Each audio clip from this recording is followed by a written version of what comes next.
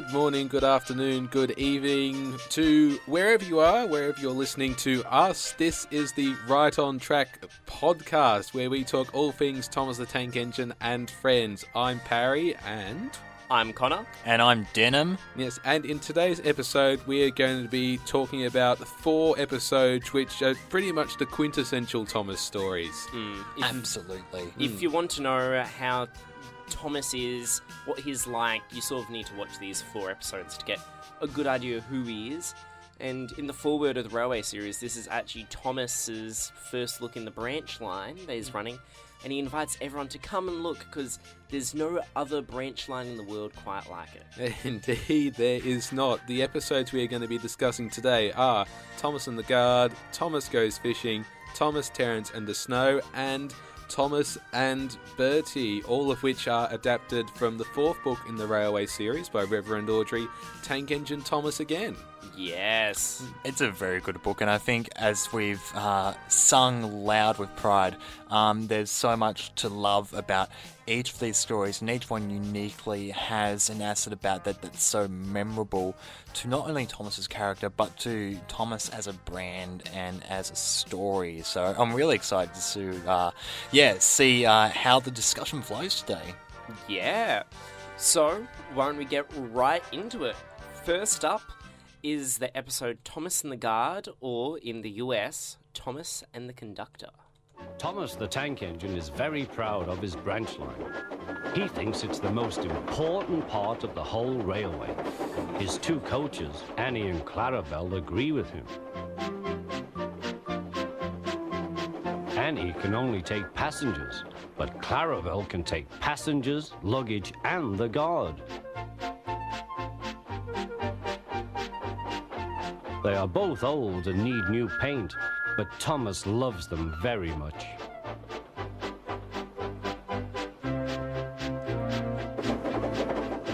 As they run backwards and forwards along the line, they sing songs to each other. When Thomas starts from a station, he sings, "Oh, come along, we're rather late. Oh, come along, we're rather late." And the coaches sing, "We're coming along, we're coming along." They don't mind what Thomas says to them, because they know he is trying to please the Fat Controller. And they know, too, that if Thomas is cross, he's not cross with them. One of the interesting things about this story is we get a proper introduction to Annie and Clarabelle the first time, who are 2 important characters to the Thomas mythology. They're the coaches that Thomas pulls on his branch line. And they're very much attached to Thomas's character from the opening credits to almost every episode from here on in that Thomas is in. And in the description that we heard Ringo say, they're both old and need new paints, it makes you wonder what are Annie and Clarabelle's origins. And yes. There are 2 things that I can probably explain a little bit about this. One is that in the first, I guess, little chunk of season 1 up until now, you see a lot of the same class of coach as Annie and Clarabelle around Knapford Station and pulled by the bigger engines. And one, I guess, kind of headcanon theory that I have is that Annie and Clarabelle were 2 of those many coaches, and eventually the Fat Controller decided 2 of these coaches could have the liberty of being exclusive to a branch line. And the other theory fits into The Adventure Begins, which is the 70th anniversary special, that there were 2 other coaches that were often used by engines like Edward and James on the main lines, and were eventually gifted to Thomas to work with him. It is worth noting that the type of coaches we see in the first season, the sort of browny orange ones with the light grey roofs, they're not seen beyond the first season. Right. So in the second season, they're replaced by completely new coaches, and Annie and Clarabelle are pretty much the last of their kind. Yeah, I guess. There's a whole mythos here. Yes, it's a whole new can of worms, and you could definitely digress into that. It's something that I'd love to discuss as well. But by far, probably one of the most interesting facts about Annie and Clarabelle is that their actual class that they're based off of are actually bogey coaches. However, Yes, in the yeah. TV series, they are just standard coaches with 4 wheels each instead of 8. Correct. Which is quite surprising because in Edward's Day Out, you see a teal, not a teal, but like a beigey, orangey brown coach that is a bogey in one of the sheds behind him, and it's the only one of its seen, but it does make you wonder, why didn't they use a bogey coach? Because we know that they did have access to them. Yeah, it makes you wonder as well, maybe that they had those plans to do that with Annie and Clarabelle, but perhaps maybe the way they built the sets for Thomas's branch line, maybe the smaller coaches happened to work better. Definitely.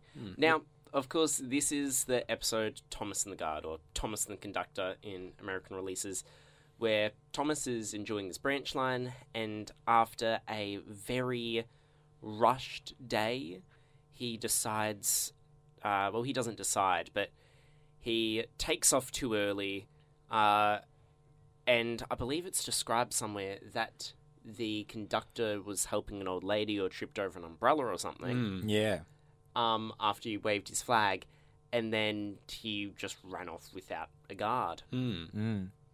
And again, I think it kind of reflects on the last episode that we talked about with Gordon leaving the station and heading back onto the loop line, going all around and back again. It's a very similar situation where Thomas is almost channeling the same kind of pride that someone like Gordon has, who's Thomas being very susceptible to things that are going on around him, and he wants to be like Gordon and all that, but probably takes on too much of their characteristics. Yes, we heard in the opening narration there, and I had to have a chuckle because it said that Thomas thought his branch line was the most important in the whole railway. Yeah. But, which it really isn't, in fairness, because it's just this small little sliver of It's a humble railway. little, yeah. Yeah, it terminates at the quarry.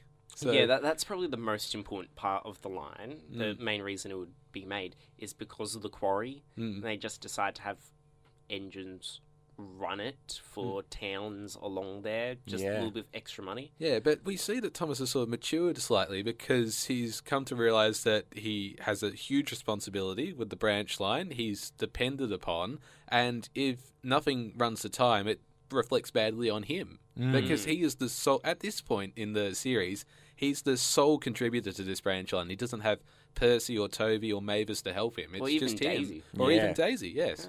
It makes you think now, like, we only see the passenger services happening, but later on we also see his quarry work, but it makes you think he's juggling this, he's working at Farquhar Quarry, and he is trying to make it as likable as possible, and he's making a good impression, and he wants to please the Fat Controller, as it says in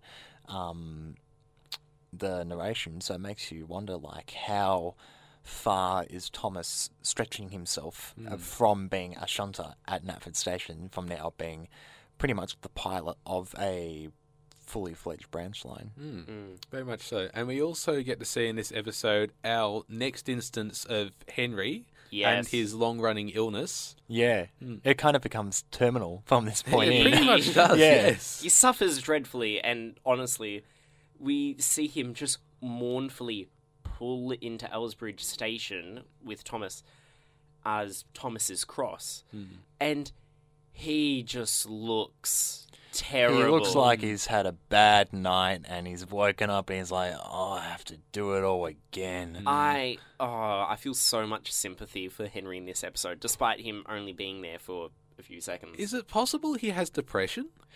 It is quite possible, because I think in this first half of the season, he's very just kind of down in his own dumps. He's often a very solitary character as Yes. well. There's actually a running joke in the fandom, because there was a set released that came with a Henry locked in a tunnel with a custom face. Yeah. And the face on this Henry Woon Railway model is now famously known as clinically depressed Henry. Because he looks so sad. But it does bring to question on how Henry, he is the strongest engine on the line, apart from Gordon, but that's up to deliberation. Yes. And he's locked in a tunnel, and then he is really weak, and even confirmed by the Reverend and Christopher, he was an experimental design that was stolen from Sir Nigel Gresley. It's worth noting that if you were locked in a tunnel for an extended amount of period, that would be a very traumatic experience. I mean, you wouldn't be able to recover from that. I think it did his head in. Yes. Yeah, and the question is, how long was he in there? That's a good question. Yes. Like, how long was it It's Gordon, insinuated Edward, and that it's... James running the whole line? Yeah, it's insinuated that it's been years Yeah. in the story. Not even James, because it was James's first day with the breakdown train. Yeah. We only really see him there as a fill-in for another engine. Of course, in the Railway series, you've got the Red Engine, but he doesn't look anything like James. Yes. Is his name Eagle? People have come up with names. Eagle, Yeah, Wilson. he doesn't have an official name. Yeah. this Yeah, just Red knows Engine. the Red Engine, yeah. But yes, coming back to Thomas and the Guard now, Yes. what are our thoughts on this episode? I think it really rounds off that Thomas has found a place, but he still has lots to learn. And I think in the first instance of that is that he leaves the Guard behind and he wants to just listen to himself. He wants to get his job done, but eventually he has to listen to Annie and Clarabelle's pleading that you need to stop. We need to get back to reality and get our Guard back. Yeah. This episode has got beautiful shots, and it's the first look of the Farquhar branch line properly, apart from the opening credits, and of course this episode has got some of the footage that's later used in the opening credits. So the very end scene of this episode is also the one they use at the very end of the opening titles. Yes, with Thomas arriving. At Farquhar. Yeah, and that does mean that this was made early in the production, because, of course, this episode had to be made before the opening sequence. Yeah. Much like how we pre-record these shows, they've obviously pre-recorded a few episodes not in chronological order there. Well, no one ever does film anything in chronological order. It's a great myth of film and television. No one yeah. actually shoots things in sequence. Yeah, exactly. Only artists too. Yeah. Now, of course, another trivia fact, the event of Thomas leaving his Guard behind was one that was based on a real event which occurred in Eastbourne, South England, in the UK. And I believe that was the Guard conductor. He tripped over an umbrella after he waved the flag, and that therefore meant the train left him behind. And he then had to run after the train, which I feel is quite impressive in this episode. Was he an Yes. athlete or Yeah, he... Well, as a hobby? we can only assume that Thomas has to stop at the next signal. Well, yeah, Yeah. he does stop at the signal, but then you have to consider on how... What's happened is that Thomas has left the Guard behind, and presumably the driver and fireman are at fault as well, as we see in Yes. Thomas's train. They look behind not even knowing the train's there. Yeah, exactly. Who done it? But the Guard has then had to contact signalmen down the line, telling them, go red, I need to catch up. And then he's just decided to run along the branch line, which I'm sure is against some regulations. However... You could roll your ankle too, like all the sleepers, Oh, Yeah. yeah. the gravel. Yeah. And then Ballast, yeah. he's given a glass of milk to calm down afterwards. But then... Quote unquote water. Yes. Yeah. That's not water. Yeah. Milk was a bad idea. Yeah, actually, this is absolutely true. GPs say that you should not drink milk if you're sick because it induces vomiting. Yes. Like your body's really sensitive to it. Yeah. So... Don't take your health tips from a Guard. Or Henry, apparently. Yeah. But ranking-wise, this episode... It is a good episode, and it has got some action, but I feel that it is flat for me. I don't know. I'm unable to describe it. Yeah. Very much with Troublesome Trucks for you, Parry. it's going to need to be a 6 or a 6.5 for me. Yeah, okay. That's interesting because I'm thinking this is like top tier here. Top tier. Really? I'm leaning towards a 9 out of 10 for this one. Oh. Yeah, because I think it really helps to develop Thomas's character. It provides great exposition for not only his branch line but the 3 stories to come. So yeah, it's brilliant. Yeah. I think I'm kind of in the middle here. I feel like it really sets up the groundwork for where Thomas is at. It really introduces railway concepts really well for people who are unsure of how things work the way they do. Yeah. But I also feel as well that it's a very basic story. I'm kind of okay with that, but I know there's episodes that I do like more. So for that reason, I'm going to give it a 7. Oh, okay. I'm branching out alone on this one. I'm liking this more than everyone else. I don't blame you at all. Yeah, I do respect this episode. Yeah. I will have to say though, there's this very brief line at the end of the episode where Annie and Clarabelle tell Thomas, as fast as you like, as fast as you like. And thinking back now, don't trains have to stick to a timetable? I mean, wouldn't people miss their train if he was just travelling as fast as possible? Yeah. Well, yeah, Yeah. but is he just going as fast as he likes along the actual track between stations? Within speed limit. Yeah, Within then, the speed limit But as then well. Ringo Starr says they finished the line quicker than ever before. Exactly, which that does bring up the point on... When the Fat Controller wasn't watching. Yes. And this is a debate we'll probably carry over into Thomas and Bertie, because after Definitely. all, it is a race. But I think it's time to jump into our second episode now, and it is Thomas Goes Fishing. Play the clip. Then the driver let the bucket down to the water. The bucket was old and had 5 holes. So they had to fill it, pull it up, and empty it into Thomas's tank as quickly as they could, several times over.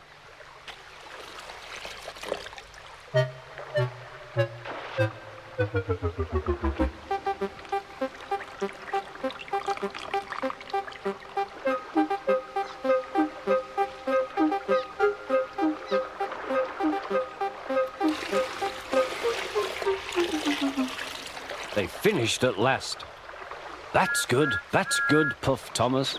And Annie and Clarabelle ran happily behind.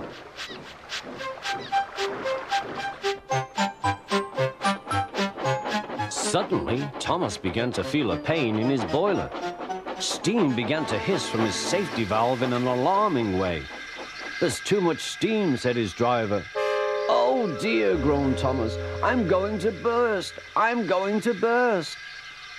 They damped down his fire and struggled on. I've got such a pain. I've got such a pain, Thomas hissed. And that, my dear children, was the end of Thomas the Tank Engine. Alright, so now, due to requests of this engine, James is wanting to take over the show. Welcome to James and No One Else. So, This is where the podcast ends, guys. Just briefly on that clip, I love how the music changes ever so slightly as he works his way along the branch line. So it's that upbeat Thomas theme, and it goes... And then there's that realization where, oh dear, something's not quite right. I feel dreadfully ill and I'm going to explode. Yes. now, this is a really interesting episode. It has got another, one-time large-scale model used, which is the side tank of Thomas. We saw the first, apart from the close-up face, of the buffers in the trucks. And I feel that is something that's really interesting about this episode, on how this episode has clearly gotten a much larger budget than any of the others, because they even have close-ups of the bucket pouring the water out. I'm pretty sure they use an actual bucket for that with holes. sequence. Yes. Which is so interesting. But the thing is that the music there is what sells it. It It's does, so absolutely. catchy. It's almost, it's like the breakdown crane theme, except a bit more of a polka to it. And also, when they're filling them up, that's the turntable theme. It's a Yeah. very deliberated Yes. version of the turntable theme with an added kind of element in there. And I love it. It's got a brilliant mix, that scene, of real life elements and, model elements, which you rarely ever see. Hmm. But one thing that Purry actually pointed out whilst we were watching the clip, and we encourage you listeners to go and find it yourself, they actually used Percy's face mask They in do. one of it. Twice. Yes. Yeah. And it's interesting that this has happened more than once in the season leading up, and I don't know whether it was something that was just missed or whether they didn't have that particular face made at that time. It's an interesting little goof and tidbit there. Is it really a goof, though? I mean, you know, no, they might not have had the budget, possibly, but maybe they said, oh, these phases are just interchangeable, let's just do it. You know? Yeah. It would be a goof if it wasn't intended. And it wouldn't be the last time that this mistake is made. Obviously, that's a conversation for a future episode. It even goes all the way to season 5. It's only really when the switch to CGI is made that they don't mix them up anymore. That would be scary if that did happen. Actually, I really want to now just see different characters in CGI with different faces. But fun fact about this episode is that it is actually the first episode in both US and UK dubs that has got the exact same title. There you go. Which is interesting. And all of us had a bit of a laugh when I mentioned this, but it's based off another real event, as much of the Railway series, which occurred on the Glasgow and South Western Railway, where a driver kept fish in his engine's water tank to keep the water clean. It's absolutely ridiculous. It's ludicrous. Now, Has he ever kept goldfish? I mean... Now, I remember when I was watching this episode as a kid, and I still haven't got an answer. Wouldn't the fish have died? They would have boiled. Yeah, except later they catch the fish. And they would have been cooked. Yes. But how do you catch a fish? Because the fish are supposed to, swim, take a bite of the fishing rod, which means the fish are still alive. I think this is one of those episodes, one of the first to really kind of go down Uncanny Valley. It definitely goes down an uncanny valley, because if you look at the clip in the episode, they're using dirty water from the Ells River, is it? Ells River. Yeah, Yeah. one of them. Yeah, from the Ells River. Hackenback. Yeah, it's like this really dark, dirty colour. If you've ever been like on the Murray or the Goulburn River in Victoria and Very seen, much like that. Yeah, it's very much like that. Wouldn't that dirty up the tanks? Wouldn't that mess with the very components of the engine? Because for those who don't know, steam engines, they take water from the water tank, and then the boiler, essentially, the coal, essentially fires up and boils that water, and that's what produces steam, and that's what makes the engine run. And we're often told when using steaming equipment, you need to use the diluted or clean water, because otherwise it, ruins it. But I feel that is where the issue of this episode sort of comes into play, because it isn't Thomas goes fishing. The fish is just an unintended side effect. Yes. But it's more so Thomas has gotten dirt and stones all plugged up in his valves, and that's why, steam isn't able to escape. That's why the safety valve starts leaking steam into his cab. That's why he feels like he's going to burst, because he genuinely might. Yes. If anyone has actually seen images of steam train boiler explosions, they are one of the most Cthulhu-like looking They are. monstrosities out there. And, sometimes they're perfectly fine. Other times, the train is launched into the air and ends up killing multiple people terribly. Yes. So, really, who thought this was a good idea? And who didn't notice fish going into a boiler? Yes. It's one of those episodes as well, as we talked about in Thomas's Train, where are the humans to blame in this story as well? You wonder how qualified the engine crew is Yes. to really know how important filtered water is to a steam engine rather than grabbing water from a lake. Perhaps Thomas's driver was on sick leave and someone else came in. Oh, well, hold on. We see from the images there, it's the same driver he's had all season, the one with the moustache. I know. Yeah, they're the same one that they then decide to interchange with any other figurine with the same sort of suit and uniform between Yes. shots. Yeah. That's quite sad, actually, because I really like the mustachio driver that they use in the yeah. first season. There's a charm to him. One of my favourite things about the current CGI series, I think from season 18 onwards, they make a lot of presence known to the engine crews again, and the mustachio driver is there. Yes. He's still there after all these years. And what's really interesting is, of course, in a Railway Series sense, this story takes place before the World War, and then, from Toby onwards, that's all after the World War, and then, of course, we have in Big World, Big Adventures, there's a 2002 diesel in it, which means that these drivers have been working on this line for decades. Yes. Their retirement fund is looking great. Honestly, are they like Connor McLeod? Do they live forever? I think there's a bit of a wistful optimism on Sodor, and it does say there is fact that more optimistic people live longer. True. And I guess you sort of have to be optimistic when as many shenanigans happen as on Sodor. You sort of have to be, I know a good thing will be happening today, hopefully. Oh well, tomorrow will be a better day. But for this episode, I'm ranking it high. I'm going to go 8 to 8.5.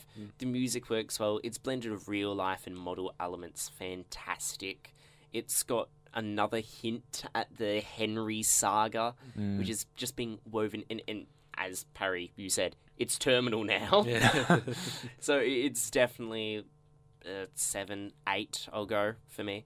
Sounds good. Yeah, I'm heading towards 8, and leaning towards 9, but it's definitely a solid 8 for me, this one. As you said, as I said, it feeds into the Henry story, and it raises a lot more questions than it has answers to, but nonetheless, it's an entertaining episode. Yeah, I definitely enjoy these more wacky episodes, and I definitely appreciate the kind of sense of humour that Reverend Wilbur Audrey has, and I think it's something... This is one of the first times where you really see it in action, and not the last as well. So I definitely think this is a solid 7.5 for me. Yeah. Okay. We're going to head to our feature song for this episode, and we're going to feature another Crispin Chords single, one of his first. You are the number one. You're listening to the Right on Track podcast. Stay tuned.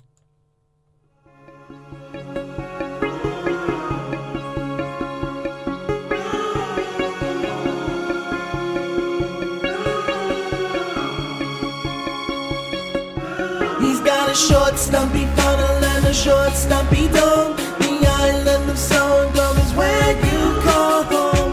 Always ready, always willing to come and help.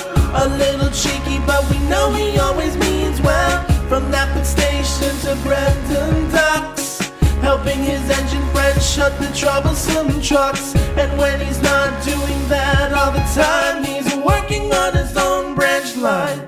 He is the number one. He is the number one. Tom is your number one. You are the number one.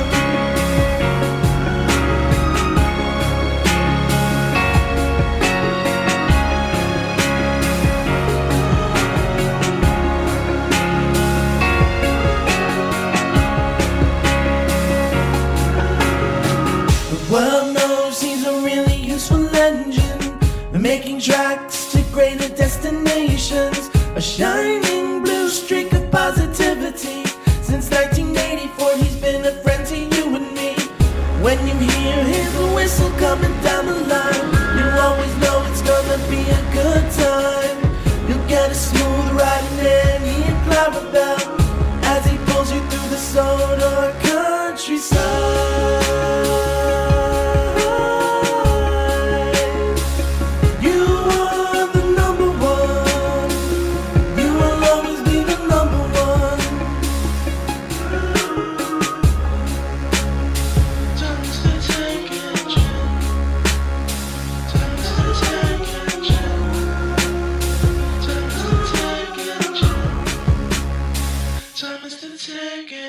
He knows he's not alone, he's got his friends right by his side. Edward, James, Henry, Gordon, Percy, and many more inside. They'll ride united, stand together through the stormy weather. Stevie or Diesel, yeah, it doesn't really matter. So top of Mad loves all his engines and he gave them numbers as a sign of affection. But there can only be one number one. Yeah, there can only be one. He's number one. He is the number one. Thomas, you're number one. You are the number one. You are the number one. You are the number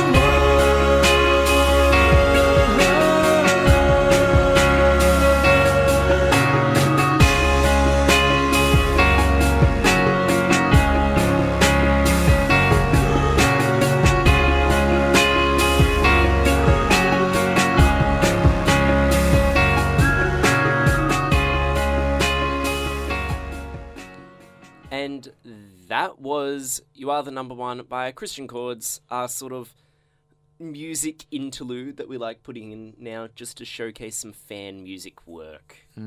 So, moving right on, now this is going to be the third episode in the Thomas Branchline saga. Thomas, Terrence and the Snow. Roll the clip.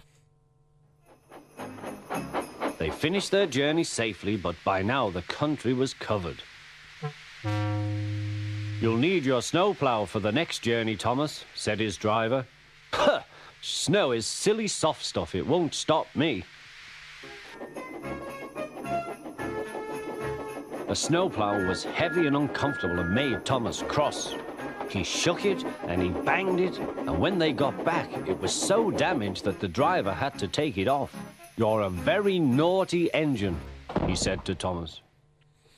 One of the things that's visually striking about this episode is how awesome Sodor looks covered in snow. Yes. Oh, yes. And it's our first time we actually see it in proper snow. And I feel that it is probably my favourite look of Sodor. Yeah. I think the seasonal episodes like this, the Flying Kipper, and episodes like The Deputation just look so good, and they're just so much fun to watch because there's another element that you know is going to be exclusive to maybe only 1 or 2 episodes a season, and it adds a bit more uniqueness and value on it as well. And I think there might be a certain charm to it as well because we're all Australian and we rarely ever see snow. Yes. Yes. And if we do see snow, it's in more northern areas such as Bendigo, as you mentioned. Oh, not really. Not really. Okay, the last time it snowed in Bendigo, I was only a toddler. Right. And it was just an absolute pure freak coincidence. Yeah. Really. If you're in Ballarat, they sometimes get snow. I know the Dandenong Ranges, just slightly to the northwest of Melbourne, they get snow as well. Along the Snowy Mountains, along the Great Dividing Range there. But yeah, it's rare that you actually find snow in, most centres of Australia. You'd need to go into the mountainous regions. Yeah, I know I've never seen snow. The closest I've gotten is having ice on the windscreen and then spending a good 15 minutes to try and get that off before heading off to day. Yeah.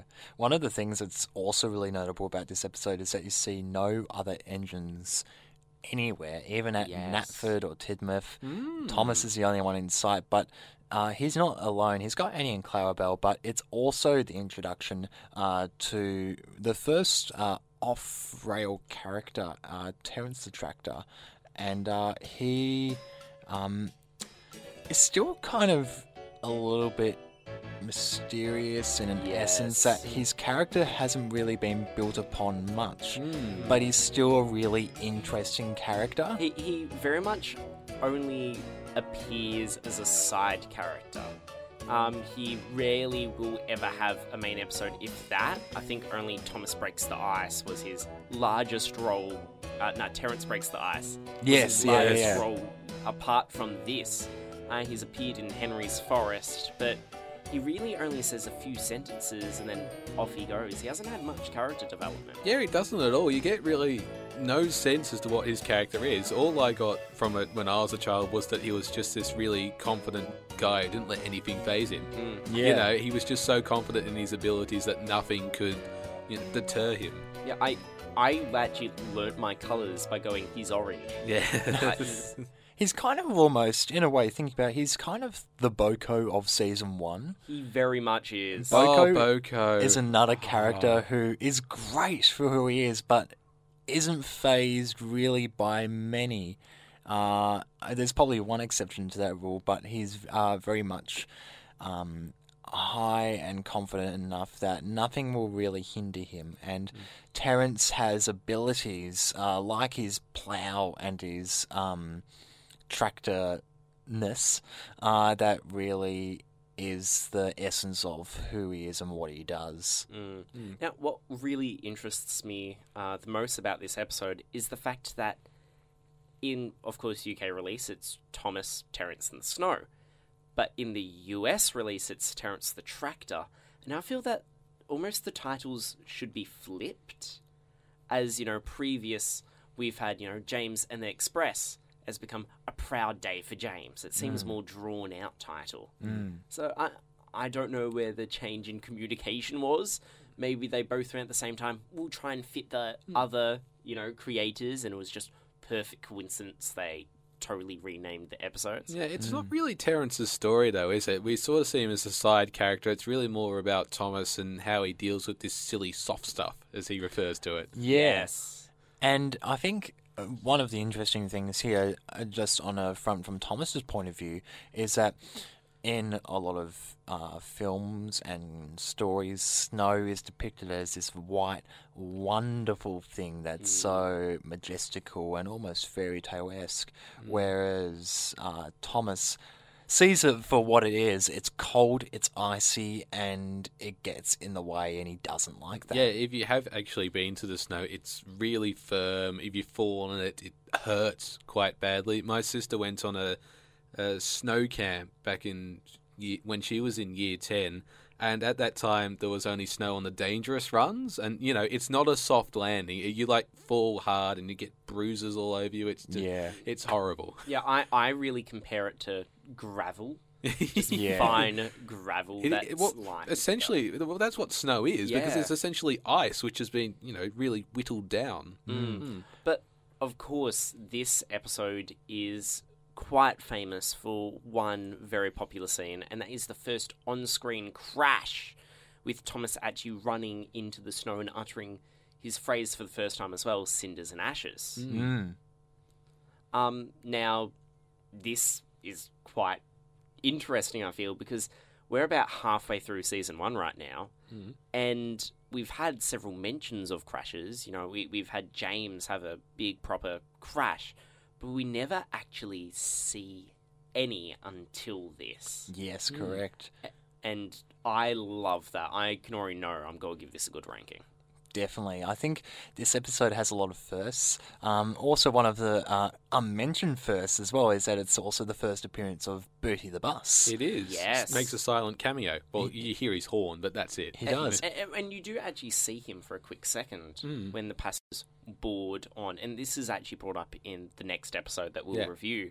Yeah, there's a lot of very visually exciting things going on. You see Bertie for the first time, and you kind of go, oh, who's this? And then you see Terrence kind of doing his thing, getting Thomas, Annie and Clarabelle out of the snow.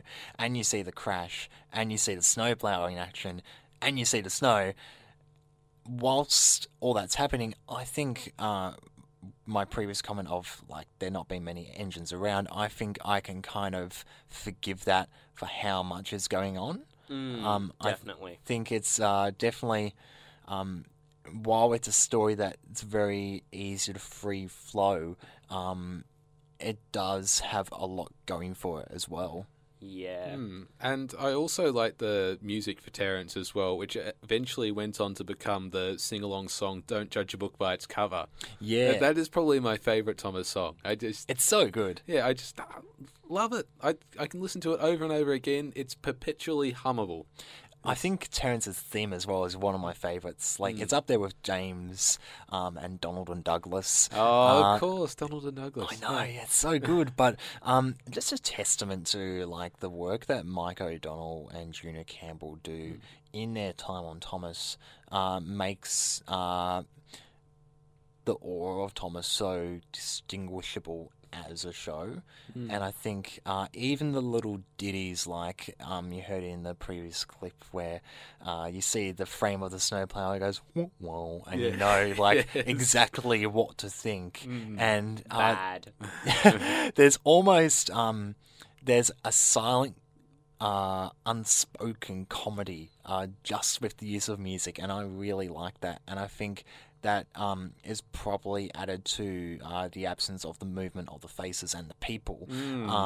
But the music kind of tells a story on its own without that limitation. And we hear that very early on in, I think it's Edward, Gordon, and Henry, where Gordon says, "Henry's laughing at me," and it's just Henry smiling. And yeah, of We course, did it's the speak about music. that, yeah. Yes. And I think it carries on for a long time as well, even as the music definitely evolutionizes and progresses. It's a characteristic that's still reflected upon in the show today, even though the people and the faces move now in the CGI iteration. They still have those little nods to the past, which are really good. Yeah. So, what about rankings, guys? Well, Denim, after you. I think this one has to be an 8 for me. Yeah, an 8. Parry? I think I'm heading towards 9 again. 9 again. I'm just rolling out those 9 out of 10 rankings this episode, aren't I? I tell you, we're going to put a limit on those for you. We'll add 5 more for the rest of the season. Yeah. I really have only... Ooh, like, I want to rank it high, but not too high. Because, again, it's nostalgia glasses. That's the biggest issue when ranking these. But, like, it's beautiful. Yes. There's all the snow, which... Dedication. Because all those snow are individual pieces. You can see in the crash when Thomas pushes them aside. They are so tiny. And then you've got introduction of Terence and Bertie, which are probably 2 of the 4... most popular non-rail vehicles. You'd be hard-pressed to try and get a clear winner in a poll. I'm going to go probably an 8, 8.5, right between you two. Okay. That sounds good. That sounds good to me. We're going to move on to our last episode for today, and it is none other than the famous story, Thomas and Bertie. Thomas was waiting at a junction when a bus arrived. "Hello," said Thomas. "Who are you?" "I'm Bertie. Who are you?" "I'm Thomas. I run this branch line." "So you're Thomas, eh? I remember now. You got stuck in the snow. I took your passengers, and Terence the tractor pulled you out. I've come to help you with your passengers today." "Help me," said Thomas. "I can go faster than you." "You can't," said Bertie. "I can," huffed Thomas. "I'll race you," said Bertie. The drivers agreed to the race going ahead. The station master said, "Are you ready? Go." Thomas never could go fast at first, and Bertie drew in front. Oh, that is such a good start. And I love the music for this episode as well, which I think is pretty much Bertie's theme. It is pretty much for the whole episode. It's Bertie's music. And I feel that the music is really what carries this episode. It's got action, and even more so in America, it's got Thomas and Bertie's Great Race, which later, of course, got the name The Great Race for the special. Yeah. And this is probably one of the most beloved episodes out there.